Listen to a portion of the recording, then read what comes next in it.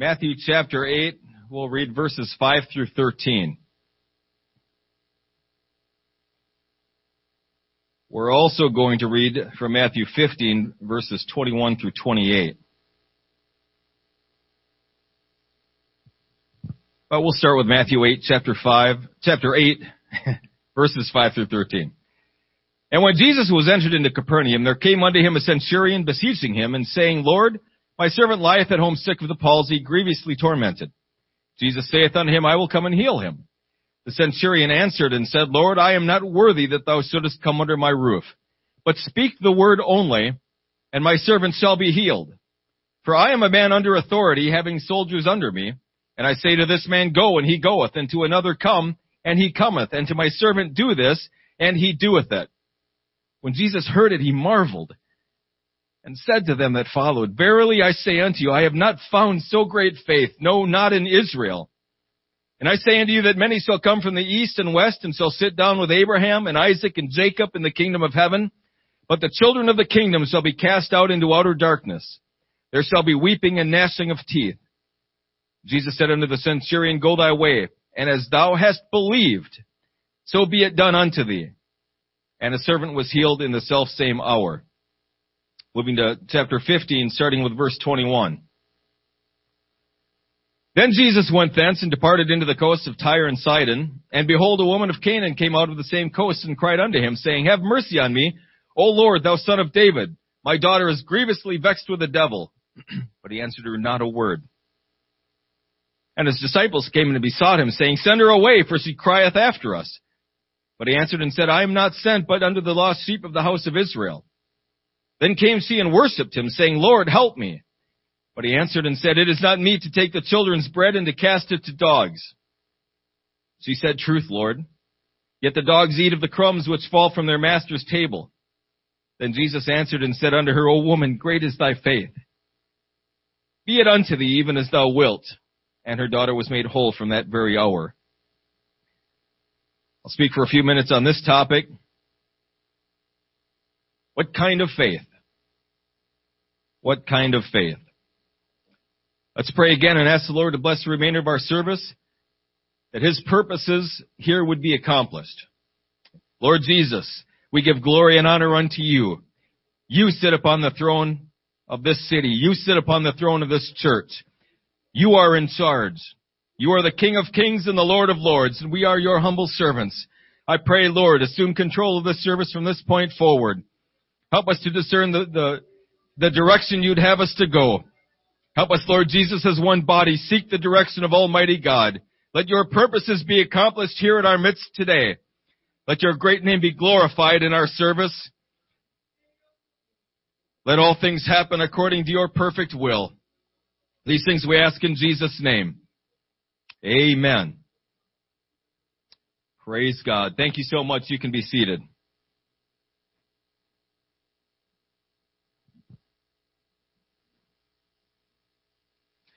When it comes to receiving anything from the Lord, the first thing that typically comes to mind or comes to a message or a sermon is the topic of faith. We understand that we need faith, for without faith it is impossible to please Him. We understand that faith is the substance of things hoped for, the evidence of things not seen. I didn't mix those up. I have. Faith is important, but our understanding of faith is sometimes a little bit skewed. It's sometimes a little bit off.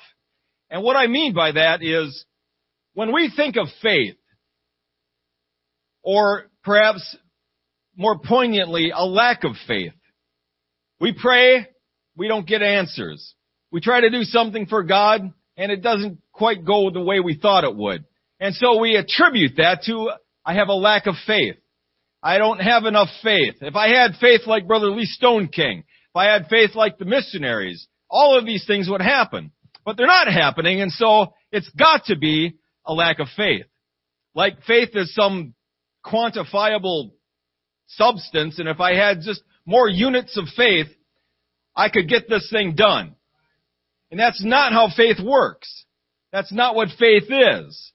It's not some thing that's measured in units or faith stacks, and if I had just a little bit more of them, I could do something really cool for God. The idea that I just don't have enough faith is not correct. It's not right. We have enough faith.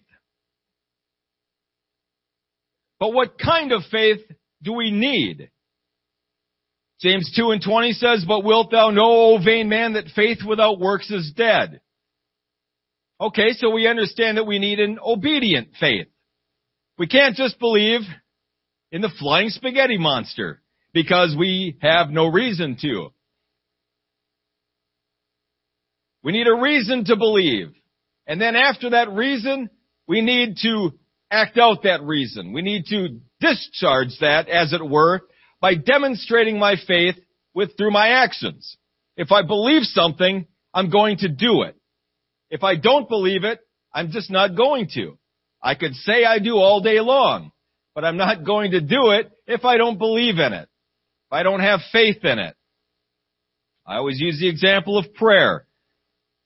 We want to believe in the power of prayer. We want to be known as someone who prays, a prayer warrior, a praying church. But if we don't believe in it, in our heart of hearts, we're just not going to do it. We're going to find reasons not to. We're going to find excuses to do other things. Because in our mind, they're more effective. They're more important to get done than sitting for a half hour mumbling some words that really isn't going to amount to anything. That's really what we're saying when we find a reason not to pray. James 4:7 says, "Submit yourselves therefore unto God, resist the devil, and he will flee from you." Okay, this is an interesting thing. In our spiritual warfare, in our battle, if we look at Ephesians 6, the end of that chapter talks about the whole armor of God, right? But before that, it talks about children, obey your parents. Fathers, minister to your children. Servants, be obedient to them that are your masters. Masters, know that you also have a master in heaven.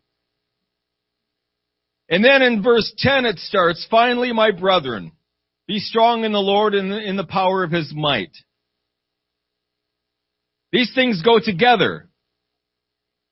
Before we can do anything, we have to first submit ourselves to God and to authority around us, over us. That is an important aspect of faith. If we're going to defeat the enemy, if we are going to do battle against the enemy, if we're going to see anything spiritual happen, we've talked about prayer, we've got to be praying people.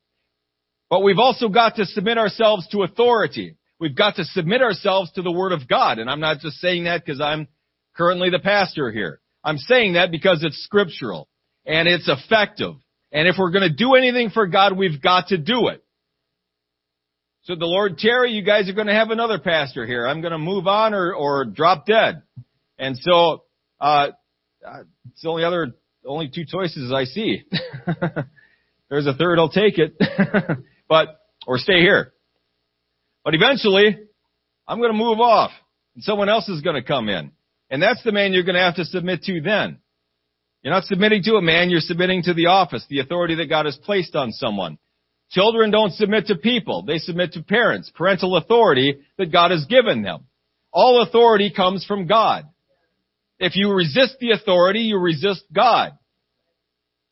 You don't want to fight against God. It's not going to end well for you.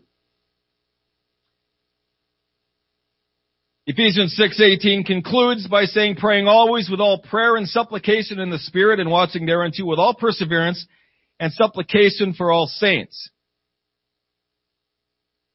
That rounds out the chapter. To do battle, to be praying people, we have got to submit ourselves to authority. We've got to be obedient to that authority. We've got to be obedient to the commands of Scripture, to the will of God. Matthew 7:19 through 20 says this. Then came the disciples to Jesus apart and said, "Why could we not cast him out?" Jesus said unto him, "Because of your unbelief." There it is. Just needed more faith. "For verily I say unto you, if ye have faith as a grain of mustard seed, ye shall say unto this mountain, Be removed hence to yonder place, and it shall be removed. And nothing shall be impossible unto you." So rather than a statement of, you don't have enough faith, it's really a statement of, you just don't need a lot of faith. You have enough faith. So much so that it's true. If I can say the words, I have enough faith for that to happen.